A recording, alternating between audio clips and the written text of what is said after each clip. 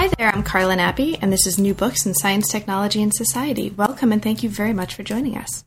I just spoke with Tim Maudlin about his recent book, Philosophy of Physics, Space and Time. This came out in 2012 with Princeton University Press. This is a book that's meant to introduce some of the basic concepts and really, to kind of deeply engage with the basic concepts of space and time in the context of an approach to physics and physical ideas that is based in philosophical accounts, but really is heavily grounded in the history of physics as well. So it's a volume that you can come to. It's written in a very approachable, very kind of wonderfully conversational tone in a lot of the book. It's a volume you can come to with no expertise whatsoever or with some degree of familiarity with the practice of physics, the concepts of physics, as a student of physics, as a professor, or none of the above, and take a lot away from it. We talked about the process of coming to the approach that he took to put the volume together. We talked about how to situate this within the larger set of two volumes, actually, that this will ultimately be part of, the second of which will deal more directly with ideas of matter, thermodynamics, quantum theory, entropy, statistical mechanics. And we also talked about the ways that this volume is kind of contextualized within a larger frame of different approaches to teaching, to explaining, and also to learning basic concepts in the philosophy of physics. So it really was a pleasure, and I hope you enjoy both the conversation and also reading the volume. We're here today to talk with Tim Maudlin about his new book, Philosophy of Physics, Space and Time. Welcome to New Books in Science, Technology, and Society, Tim, and thank you so much for making the time to talk with me today. Well, thanks for having me. So could you start us off by saying a little bit about your background? What brought you in the first place? If you can kind of conceptualize this. I know this tends to be a really broad question, sometimes difficult to answer, but let's start in anyway. What brought you to the philosophy of science and to physics in particular? Well, when I was an undergraduate, what I found was that I kept bouncing around between physics courses and philosophy courses and actually classics courses. And I didn't quite know what I was going to do. I had a great interest in physics and in the physical world, but at a very foundational, fundamental level. And in the physics classes, you wouldn't get a lot of foundational discussion. You'd get a lot of time spent learning how to solve particular problems and a lot of mathematics. So you go then to the philosophy classes, and everything was foundational, but often seemed to lose contact with reality in a certain way. And so my graduate degree is actually in history and philosophy of science, because basically I got the best of both worlds. I got to do very conceptual, foundational work, but focused on the sciences, and physics was always my favorite science, I guess, because it's the most foundational and in a way the most directly mathematical, which I felt fairly comfortable with. Great. Now, the book that we're talking about is an introduction, and we'll talk about this in the context of perhaps another volume of the two-volume work of which this makes up one. But this is one volume of an introduction to the philosophy of physics that focuses on fundamental notions of space and time. So before we get to in detail, the scope of the volume and the nature of the volume, can you talk a little bit for us about how this volume fits within the larger trajectory of your own research? What brought you to this volume, and what else have you been working on that so that we can situate this within your own work as a scholar? Well, this particular volume was brought to me, as it were, rather than me being brought to it, because Princeton University is issuing an entire series that are supposed to be introductory books on the various large parts of philosophy. And actually, they first asked me to write a book just called Philosophy of Physics, which would have covered space and time and quantum theory and statistical physics. And when I started writing it, it had a very strict word limit. I just started to get very desperate because I had used more than half the space and hadn't finished the space and time part. So I called them up and basically begged them to allow me to write 2 volumes, which they did allow me to do, although they told me very strictly that I shouldn't beg them again to be 3, because it really ought to be 3. So the context of this is a kind of introductory overview was brought to me, I actually find it very useful. A similar thing happens. I teach a lot of summer schools. And in a summer school, unlike a regular conference, your thought is to present as clearly as you can the basics of the field as you understand them, having worked on them for a long time, often presentations that wouldn't be appropriate for a conference where you're supposed to be presenting really novel work.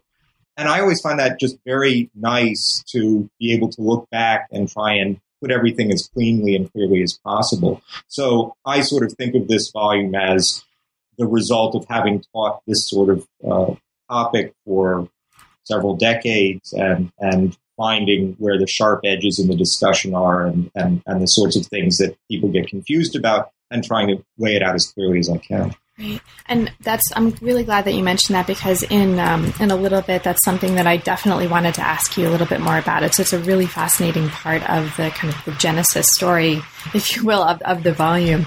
But similarly, to the way that your own teaching has influenced how the volume looks and the kind of work that it does and your approaches, and we'll talk about that in detail in a moment.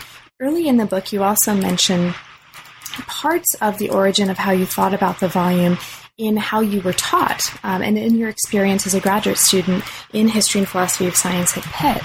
So can you talk a little bit about that as a formative stage and how you conceptualized the project? Were there any really influential teachers or moments in that process of your own education early on that determined parts of what we see in the book here, parts of your approach to structuring and thinking about and conceptualizing the book?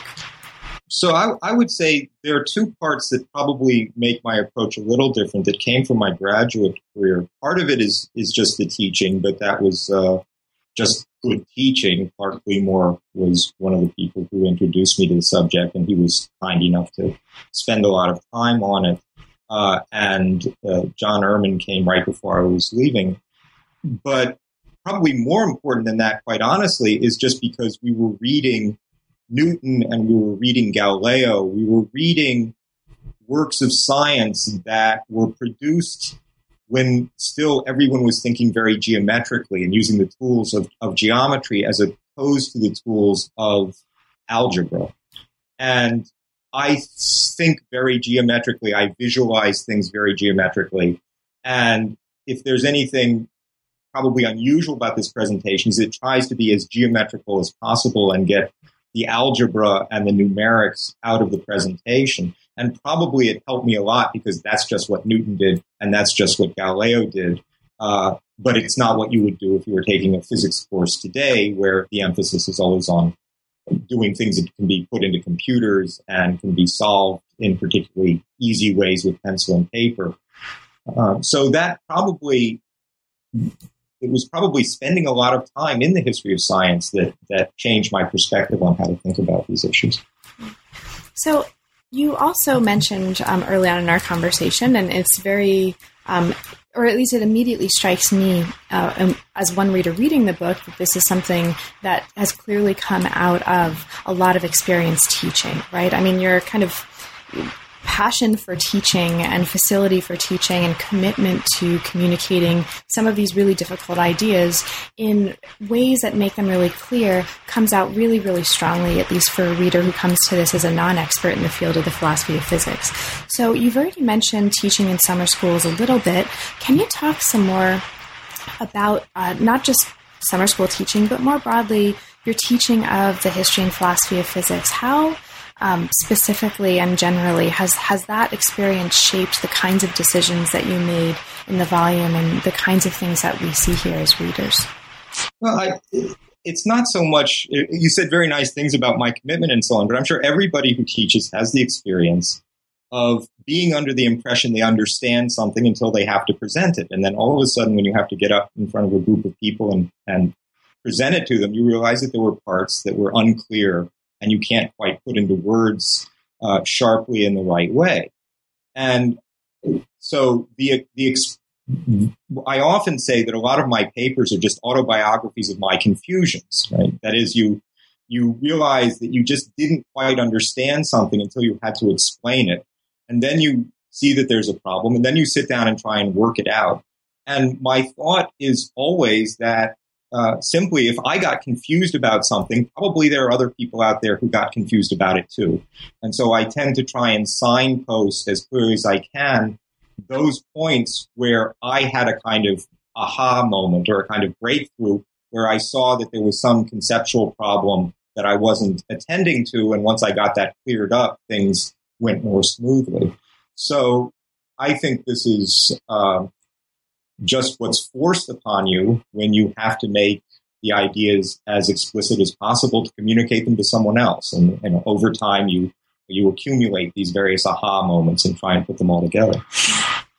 That's true, definitely. But at the same time, one of the things that's really striking about the volume that does make it so approachable and so clear is something that seems like it may have come out of teaching. I don't know, I don't know if this comes out of your teaching, but it's not. It's the case that not every textbook or general introduction to a topic like this is necessarily written in a way that's very approachable, that's very colloquial, has colloquial language woven into the narrative that sounds like and makes it feel like someone's actually talking to you and talking through the process on the page. That tends to be a relatively difficult balance to strike, and that's something that works really, really well here. So can you talk a little bit about that, to your approach to the language of the text and this really striking and I think at times really sparkling colloquial language that makes it feel like a conversation? Is that something that you started with in this book from the very beginning, or is that something that came out of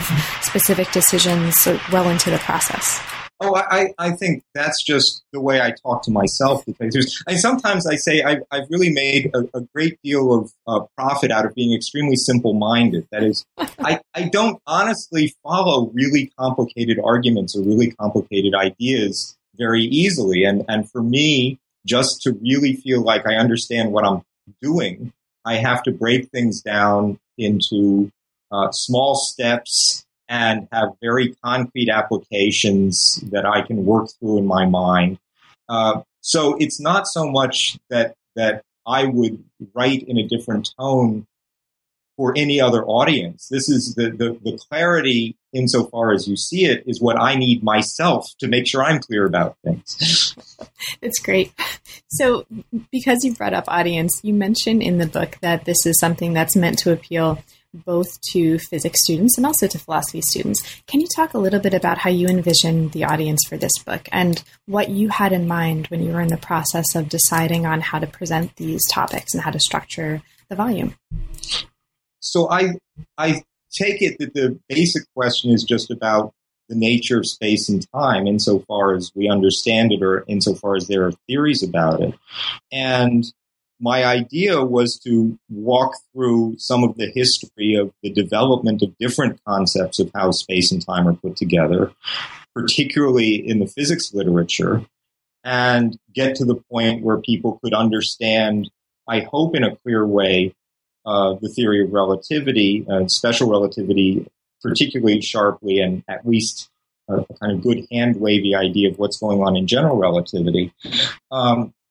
Now, when I say that one example from the book, which I've gotten quite a lot of feedback from physicists, is I spend a lot of time just going through the twins paradox in special relativity, which is probably the most famous example anyone ever talks about.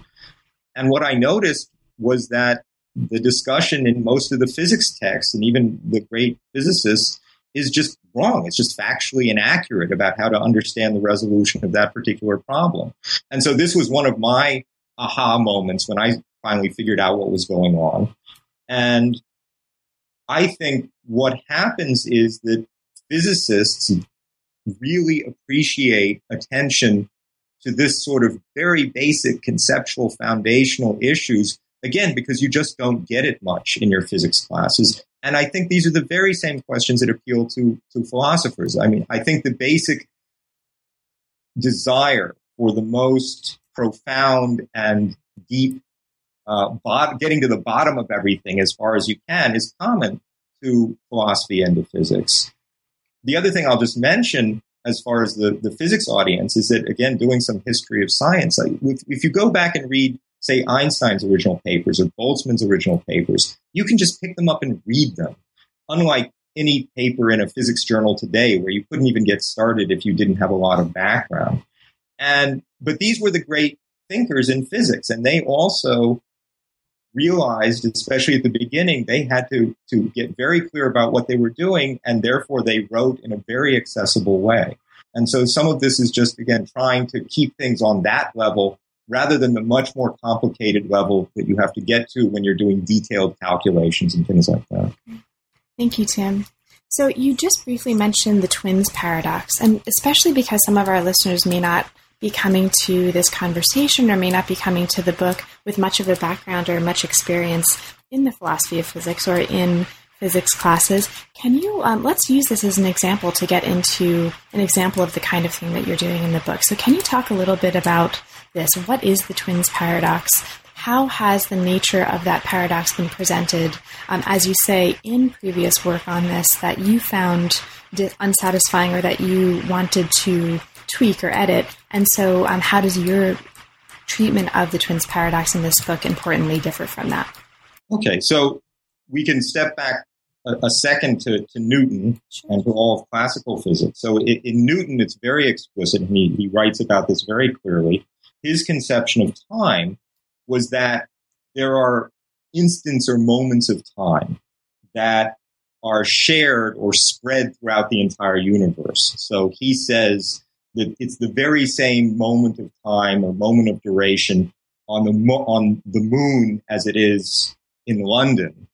And that's a sort of picture you have, that if I snap my fingers, that snap of my fingers indicates a particular moment of time, and you could ask in a sensible way what's going on the moon right then, what's going on in some distant galaxy at the very moment I snap my fingers. Newton says a moment of time is spread out through all of space without having parts. And time is the succession of all of these moments of time, and there are certain distances or intervals between them, so you can ask how long passed between this event and that event, and there's just one unique, exact, precise answer to that question, and any well-functioning clock would give you the same answer. If that's true, then if you start two people together with good clocks that are synchronized and you let them do whatever they like to do in the meantime, and then you get them back together and put their clocks side by side, the clocks ought to still be synchronized, because if they're good clocks, they've just measured the total amount of absolute time that's passed between when they were first together and when they meet each other again. Mm-hmm. That's what turns out not to be true in the theory of relativity. So the simple phenomenon is just that you can have these two twins or whoever with exactly identically manufactured clocks that start out synchronized. Often you say one just stays on Earth and the other gets on a rocket ship and goes far away and comes back. And then when they compare their clocks and they get back together, they're no longer synchronized. They show different amounts of elapsed time. And if you push that a little further and you say the human body is sort of like a clock, and you take this to very extreme lengths, you say, well, one twin could biologically be years younger or years older than his twin, even though they started out the same age. So that's clearly something that's predicted in relativity. And the question is, well, what's the explanation? One of the puzzles that came up was that people mistakenly think that, according to the theory of relativity, everything is relative and all motion is relative, and therefore twin A moves relative to twin B, but twin B moves exactly in the same way relative to twin A. So how could they possibly come to different conclusions about how much time has passed? But that's just a mistake about the name of the theory. And in fact, the theory is as much about things that are absolute and not relative as it is about things that are relative. And when you ask that question, which is what happened, say, Richard Feynman in his famous lectures, if you pose the question that way, it sounds like you're asking, well, what breaks the symmetry between the two twins? And the answer that comes back 99% of the time in the literature, in the popular literature and in the regular physics literature, is what breaks the symmetry is that one of the twins will have to accelerate and the other one doesn't. And that somehow explains or plays a role in explaining why they have different amounts of time that's run off on their clocks. And it's that answer that it has to do with acceleration. It's just wrong. It's just technically wrong. It's incorrect. And the right answer is very simple. The right analogy is this. Suppose I had two cars identically constructed with perfectly good working odometers, and at some moment they're side by side and their odometers read the same amount of mileage. And then two people get in them and drive them around and then meet later. And the cars are again side by side, and one odometer shows a lot more mileage having gone by than the other. You're not puzzled about that. You say, well, that's just because the odometer is measuring the length of the path that they took. It's measuring the length of the trip that they took between their two meetings, and they went along different paths, and the paths had different lengths, and that's all there is to it. It's exactly that in relativity, just that. The two twins take different paths through space-time, and those different paths can have different lengths, and what clocks measure in relativity is the length of those paths. And the point is just that the notion of acceleration doesn't come into that explanation. Acceleration doesn't have to do with how long the path you're on is. It has to do with how twisted or how bendy it is. And that's just a different feature that it can have. So when everybody points to the acceleration, they're pointing to the wrong thing. And I think if you don't realize that, you can't really understand what's going on. So that's why I wanted to be very explicit about that particular case. Thank you. One of the features of the last part of what you just said is actually really striking to me after reading the book, and that is the reference to the odometer. One of the things that's so wonderful, I think, as a reader who's not an expert in this topic, who comes to the book, is the way, and in particular, I should say as a footnote, a reader who's interested in the history of science and medicine from the perspective of the material history, right, bodies and objects, is the way that you're consistently throughout the book grounding these conceptual points that you're explaining in the material world of instrumentation, of objects, of materials, of bodies. So, one of the first thing that comes to my mind, because this was really striking to me, I've had courses in the philosophy of physics before, just as, part of my general education in grad school. I'd never heard or I'd never seen presented the sort of ideas of different kinds of geometrical structure as corresponding to instruments used in Euclidean geometry. So in chapter 1 for listeners, which is on classical accounts of space and time, you describe the pencil, the straight edge, and the compass as ways to kind of understand through a kind of material foundation, three kinds of geometrical structure. And that was for me an aha moment. It's like, oh, okay, because it's, and I'm sure I'm not the only reader who's going to come to this for whom that kind of metaphorical gesture toward material experience is going to be really, really helpful as an explanatory kind of device. Is that something that you're conscious of being important to your teaching? Is that something that you were conscious of bringing to the book, or is that just something that you kind of take for granted as a way to facilitate explanation of these materials? And by that, I mean an explicit grounding in the kind of material, embodied, instrumental, physical world. Well, it's an odd thing. My kids, I feel very sad about, because when they study geometry nowadays, they never pick up a straight edge and a compass and draw a figure and do a Euclidean proof. And I love that. That was my favorite part of doing math when I was in high school, was actually constructing figures and proving things. And of course, the proof structure leads you to logic in a certain way. But the nice thing about it is if you do geometry in that way, you do get this very concrete sense that you're, as it were, dealing with a material medium or some kind of physical medium that has a structure, and that you're not using numbers to describe it. You're not using equations to describe it.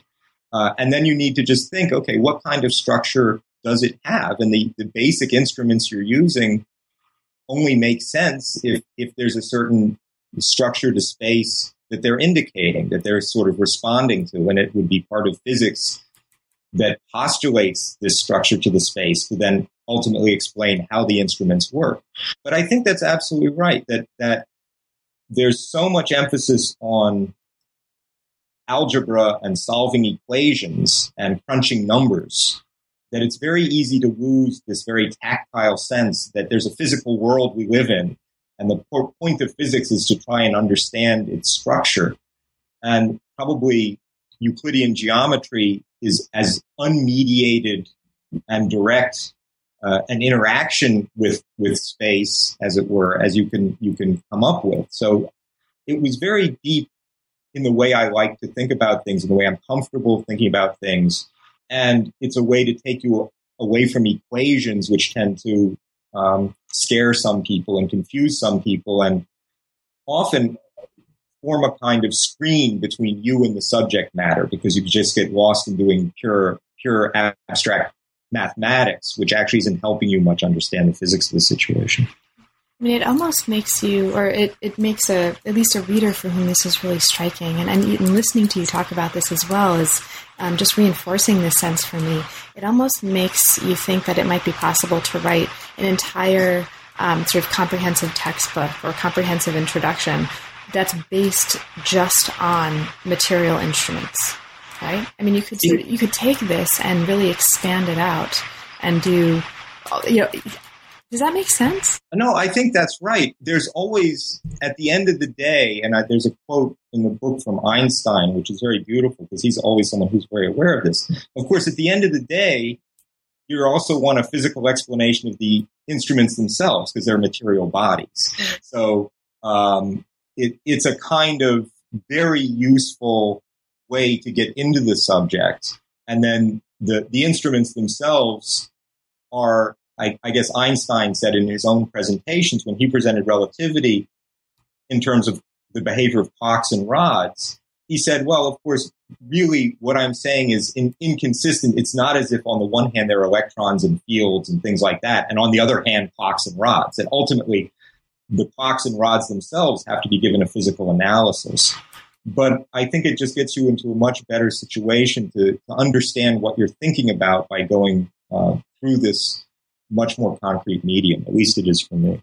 That's right. And I think also this speaks potentially very strongly to another set of audience members for the book that we haven't yet talked about, that I'll just mention and kind of gesture to for listeners who may not, consider themselves as physics students or physicists, and may not consider themselves as philosophers, but who might self-identify as historians. And I think one of many really prominent threads of conceptual approach and of historiography in the history of science, medicine, and technology right now, and this has been true for years now, but it's really, really alive right now. That is an approach to the embodiment of science, to sort of bodily knowledge and the embodiment of ideas and concepts. And I think in that way, this speaks really directly to that and really interestingly to that. And I think historians reading this who have any interest in that kind of way of understanding the history of science are really going to pick up on that. And it'll really speak to them in interesting ways that might not be obvious from the title, right?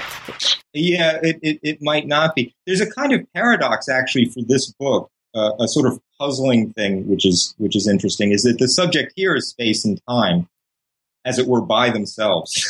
And one thing that's not directly material and visible and manipulable are space and time themselves. So you think, well, if physics is ultimately the theory of matter and motion, this book is about what do you mean by motion, and I guess the book on quantum physics will be what do you mean by matter. So it's what's interesting is that most physicists would say they have a much clearer and sharper understanding of space and time, at least if you're just studying, say, special and general relativity, that these are very clear theories, that you can really think things through and see exactly what's going on in those theories. And the theory of matter, which is ultimately now quantum mechanics, is just the opposite. Nobody understands it, and there's all kinds of disputes over even what the most basic concepts in it are about. But space and time, the thing we think we understand so clearly, we only ever have this mediated access to, because we only draw inferences about space and time from the visible appearance of material objects. So there is a funny kind of paradox that the more invisible thing it somehow is, we feel like we've gotten a much stronger handle on than the actual matter itself. Now, we've talked a little bit about the example of the twins paradox and the ways that your approach here is importantly different from other approaches to this in the way that you're presenting it and teaching it. Let's talk a little bit, just for a little while, about some of the other specific ways that you've self-consciously taken an approach to the material here that differs from other books or similar books or related kinds of work that introduce the philosophy of physics. So you mentioned one example that immediately comes to mind because you mention it here explicitly in your description of the book, is your presentation of special relativity. So you talk about here your decision to focus directly on the geometry of Minkowski spacetime and only secondarily on Lorentz transformations. So because this emerges for the reader as something that you're very explicit about, you mention it very clearly as something that you're taking a position on here, can we maybe let's look at this example for a moment. Can you talk about this? Can you introduce this basic concept for listeners and then talk about your decision to focus on in one way and not another, and why you made that decision and how that shapes the kind of work that the book does? Okay, so this is something that actually probably also does arise from teaching, because I remember very specific episodes. I would teach honors courses, and so I'd have philosophers and physics students and so on, and the physics students would always come in thinking, well, they're well ahead of everybody else because they've been studying the physics in their physics classes. And the way you're commonly taught relativity, it has a tremendous focus on coordinate systems. So if you lay down one coordinate system, and the listener in their mind should just think of this simple example that you're used to. On a flat Euclidean plane, you can put down Cartesian coordinates, which just look like a nice square grid. But it's obvious that you could there are many different ways to do that. You could take one of those grids and twist it a little relative to another grid, and you'd have another Cartesian coordinate system. And if you lay down two coordinate systems on a single space, then every point gets two sets of addresses, one in each coordinate system, and then you can write down some equations that take you from the one coordinates to the other. And the thing that is called the Lorentz transformations are exactly that. They're a bunch of equations that relate coordinates to coordinates. Now, my view is that coordinates are just standing in the way. The coordinate systems don't really exist. They're not physically there.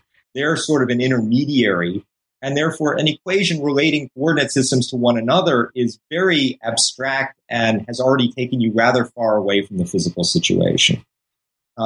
And that's why, as I said, in Euclidean geometry, you just have these instruments, and you can draw straight lines, and you can draw circles, and you can see what kind of structure those things have. And you can do all that without any coordinates or anything like that. And I was trying to do the same thing with the physics. Now, my observation from the teaching was this: there's the second most famous relativistic effect after the twins effect is the so-called Lorentz contraction or Lorentz-Fitzgerald contraction. And the way that's normally said is that if I take a rod, a meter stick, and set it into rapid motion, it'll shrink. And I often would ask the students to explain that effect using the Lorentz transformation, which is just this coordinate transformation. And if you're not careful and you just sort of plug numbers into these equations without thinking carefully about what you're doing, you actually end up with exactly the wrong result. It looks like you're being told that the rod that you sort of know is supposed to shrink is actually expanding. And what I found these students did, the physics students, the ones who were used to these equations, is that they would do this incorrect thing, and then they would just sort of write some incoherent thing about how there's the regular system and then the prime system, and they'd sort of get them switch back and forth and mix them up in a way so that, because they knew the right answer was that one of these rods was, as it were, supposed to have shrunk, and they were getting the wrong answer. And so they would just, instead of working through what was wrong, they would just sort of switch around the primed and unprimed coordinates. So this whole exercise in algebraic manipulation wasn't giving them a clear view as to what was going on. And I really thought, especially with special relativity, it's intrinsically a very simple theory geometrically. It's very easy to grasp geometrically without any of this stuff, without writing down the Lorentz, without writing down coordinate systems or transformations between coordinate systems. And that was why I wanted to present it that way. Now, one of the things that you mentioned in the book in the context of talking about this particular example and your approach there too is also your use of space-time diagrams. And so the use of, because we're talking about, among other things, the kinds of the relationships in this material between phenomena and entities that you can observe and those that you can observe, the kind of, and that really plays out throughout the book as well, and in the story that you're telling about the philosophy of physics and these fundamental concepts of space and time. Related to that, as a learner about this stuff, as a reader about this stuff, of course, there's also going to be an interplay between the visual and the non-visual, or if, knowing that those two categories can be very complicated and very problematic, right? We don't want to use them in simplistic ways. Right. I'm using this basically to get at the issue of diagrams and diagramming. This is one of the really striking things about the volume. And of course, in any kind of volume like this, in which observability and also this tension between arithmetic and geometric notions of these concepts, of ways of presenting these concepts are at play, the visual diagrammatic elements of the story are going to be really important, and the decision to use them in different ways and to use different proportions of them and use them in different moments is also very important to the kind of work that you're doing here. So can you talk a little bit about that? Your use of an approach to using visual diagrams in the book, and is there anything about your decisions in that mode that are important to you? Is there anything that the reader should know that differentiates your use here from other similar books? Anything that you think is important or interesting about your use of diagrams in this context in terms of the work that the book is doing? Yeah, I think that this falls together with the same things I've been talking about. That is, we have already a familiar idea of a space with a kind of structure. The kind of space we're familiar with is Euclidean space, and we're used to thinking about it and there being triangles with various features and so on in it. And not only that, we already have our entire visual system pre-tuned to do almost nothing but present us intuitions in something like Euclidean space. So it's very easy to think visually in terms of spatial structure. Then you take a step back and you ask, okay, well, what kind of structure does Euclidean space have? And you can get fairly clear about that. And again, the talk about the Euclidean instruments helps there.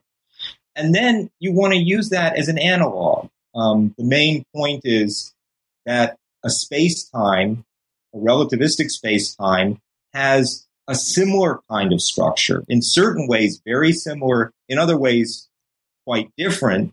But if you focus on the similarities, some of the features that are represented in the diagrams can be quite accurately represent what's going on in the space-time. There are other features of the diagrams that will be a bit misleading because they're obviously spatial objects and you're using them to represent spatiotemporal structure. You're using one geometry to represent a different kind of geometry. So you have to be a little cautious. But there are some things you really don't have to be cautious about.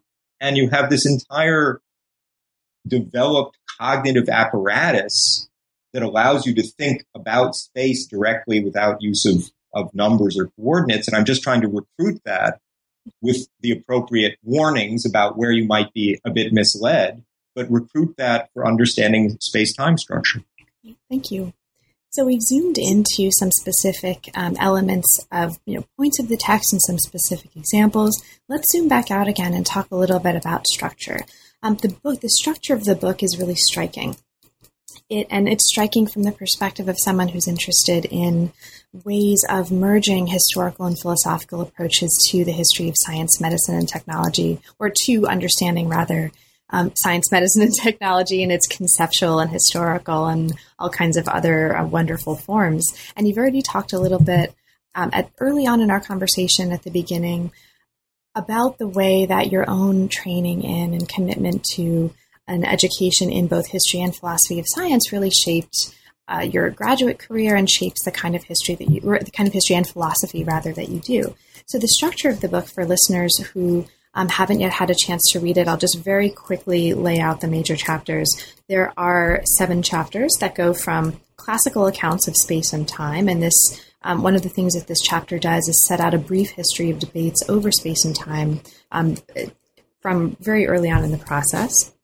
Then we have evidence for spatial and temporal structure, then a chapter on eliminating unobservable structure, special relativity, the physics of measurement, general relativity, and then the direction and topology of time. Now, I mention this in part in the context of talking about the integration of history and philosophy of science, because one of the really notable things about the structure of the book, and one of the things that makes it feel like a kind of a continuing process of discovery for the reader. I mean, it really feels like the reader is on the kind of wings or on the back of some of the major thinkers who went through and were responsible for transforming the kinds of ideas that we're reading about in the book, is that the book in some ways moves us historically through time while also moving us through the physical ideas. It's really striking in that way, and I think very, very successful. At least that's one of the things about the structure that really struck me. So can you talk a little bit about your own process of coming to this way of structuring the book? How did you settle on this way of organizing the book? How did you settle on breaking down the story into the parts that you did? And were there any major transformations in the way you thought about the structure over the period in which you were working on the book? I don't think that there's anything terribly original, of course, in wanting to do things historically. Partially, when you do things historically, not surprisingly, people usually start with the more obvious ideas, or the ones that are easier to grasp immediately, and then have to modify them through time as it turns out that those ideas are inadequate or show some kind of flaw that needs to be corrected. So the pedagogical method, which would be to start with things, as Aristotle would say, you start with things that are clearer to us and try and work your way up to things that are clearer in themselves. That's always good advice. And I think the history of science, not surprisingly, exactly replicates that. So for example, in this part of in the part of the story that starts with Newton, who is very explicit about both space and time structure, Newton's picture, I think, is very easy to understand, and then you start to realize that there are some problems or drawbacks to using his particular picture of space-time structure, and some easy fixes by moving to a slightly modified space-time structure. Now, that idea that there are these different space-time structures that are clearly related to each other is very deeply embedded in the philosophy of physics literature, probably going back most clearly to Michael Friedman's book or all the work of John Ehrman. That work tends to be presented somewhat more technically and with more mathematics. So you can think of part of what I'm doing is just taking this idea of hierarchies of structure and presenting it more visually and following the historical development as you make adjustments to the kind of structure that the physics seems to be pointing you to. So I think it's I don't think there's anything that anyone would find very surprising. And the other thing about it is physics always proceeds, it has to, from a basis. So you start with an older physics, and then someone will come up with an interesting idea, but often it involves having assimilated the older physics and then making some adjustment to it. And so it's often hard to understand where you've gotten to without retracing the actual history of how the theory developed through time. And I think this is not just history for history's sake, but it's history that clarifies what's going on in the theories in a way you can only understand by seeing the actual order in which things were done and how one thing came in as a correction to something else.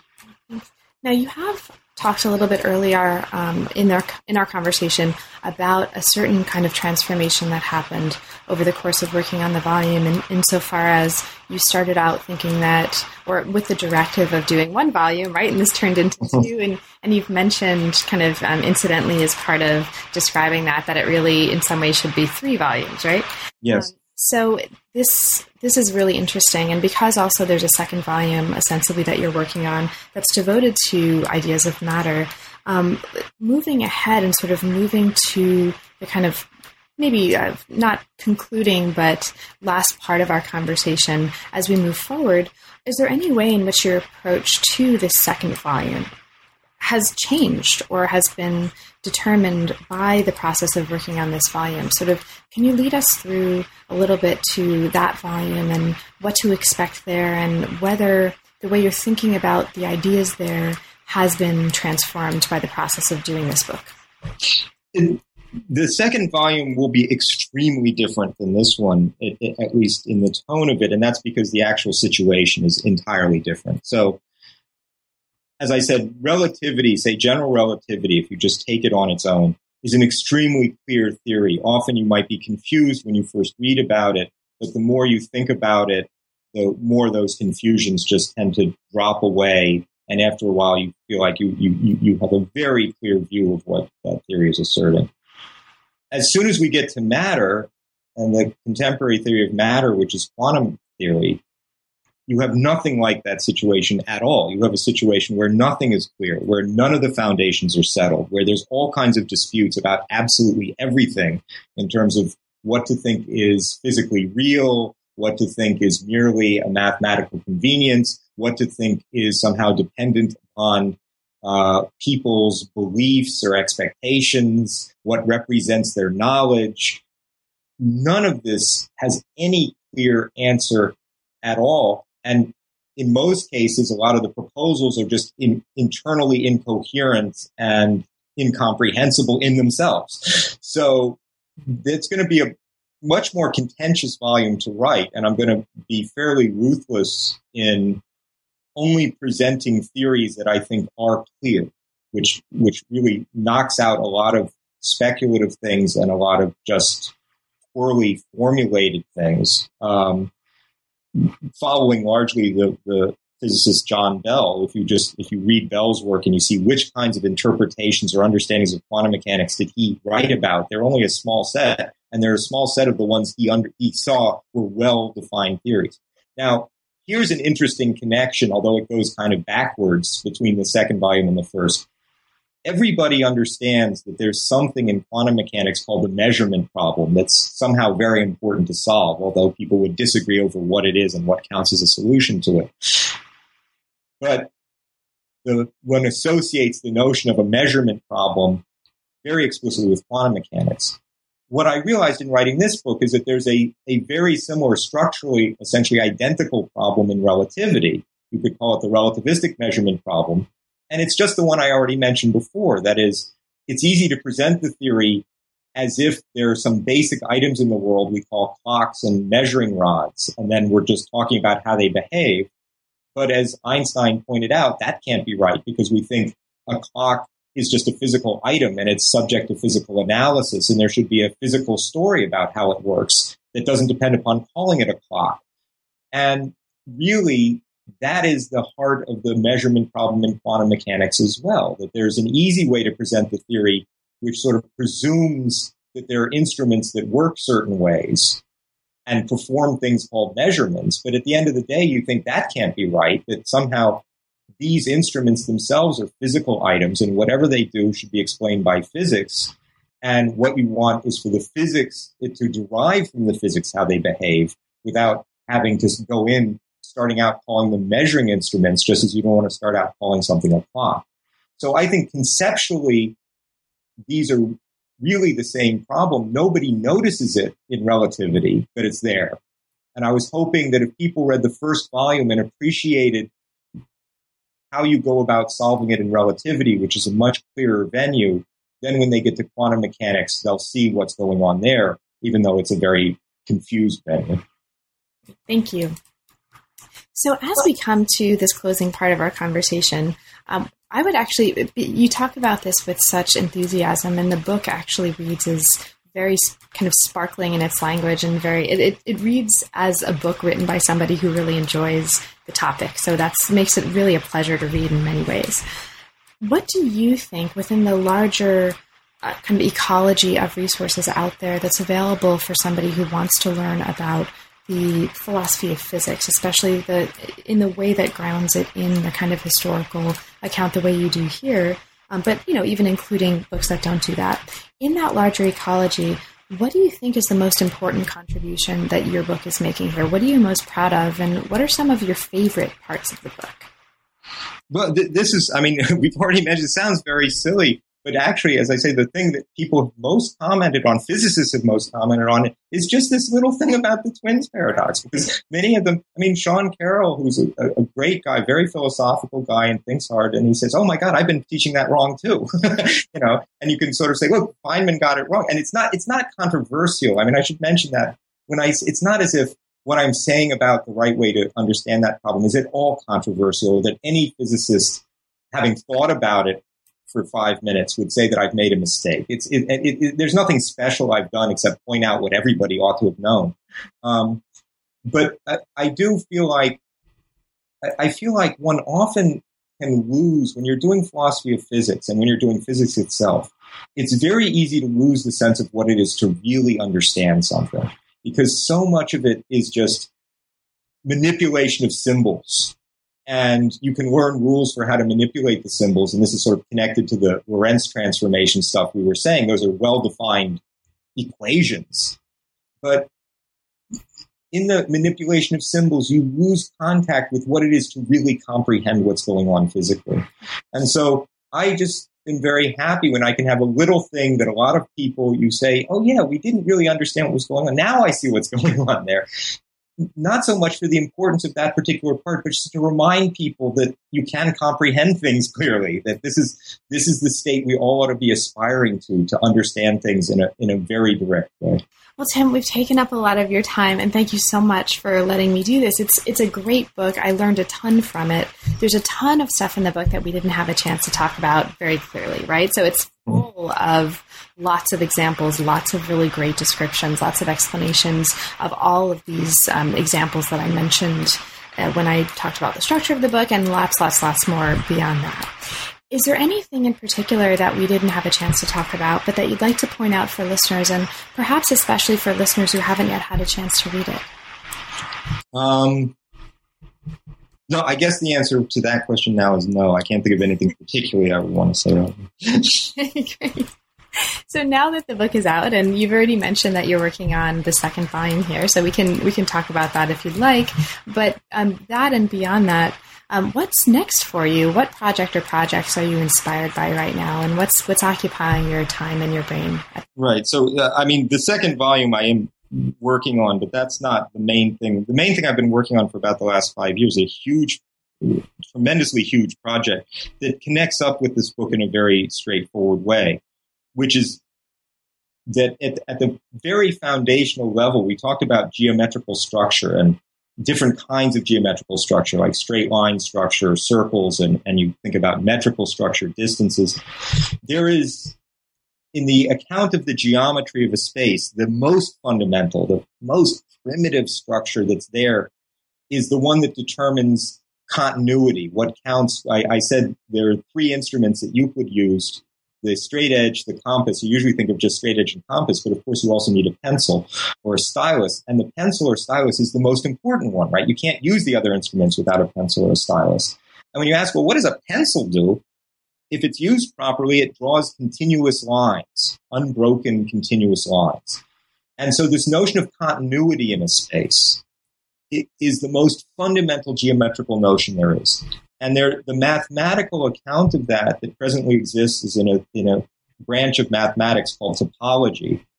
And largely as a result of doing exactly this kind of thing, in fact, I started this when I was teaching a class on space-time theory, I realized I didn't understand topology. This comes back again to really understanding things. I just didn't understand how it worked. I didn't understand the basic way topology is put together. And not only that, I thought there must be a better way to do this, a different way and actually a better way. And so what I've been working on for the last 5 years is actually building an entirely new mathematical tool to cover the same area that standard topology does, but on an entirely different basis. And so this is a monstrously large project. The first volume of that will be coming out in February, I think, from Oxford, which is just the mathematics of it. So that's going to be a book called New Foundations for Physical Geometry, the Theory of Linear Structures. And then there'll be a successor volume to that, which will be applying the mathematics to physics. which will be sometime before that's done. So this is the project that at the end of the day will probably be about 10 years work by the time I'm done. But it really flows out. I mean, there's even a tiny little footnote in that book where I say, I don't actually agree with the way this is done in standard topology, but I'm not going to fight about that here. And so where I'm fighting about it is going to be in these 2 huge volumes, one of which is on the way and the other which will come out someday. Well, fabulous. Well, congratulations on that work as well. And I'll look forward to reading that. And if you'd like to talk about the first volume, get in touch with me. And I would love to talk with you about that as well. So congratulations on this book. Best of luck in the current project and the 2 huge volumes that are going to come out of that. And thank you so much, Tim, for talking to me today. This has really been a pleasure. Thanks. It's been very nice for me too. You've been listening to New Books in Science, Technology, and Society. Thanks very much for joining us, and we'll see you next time.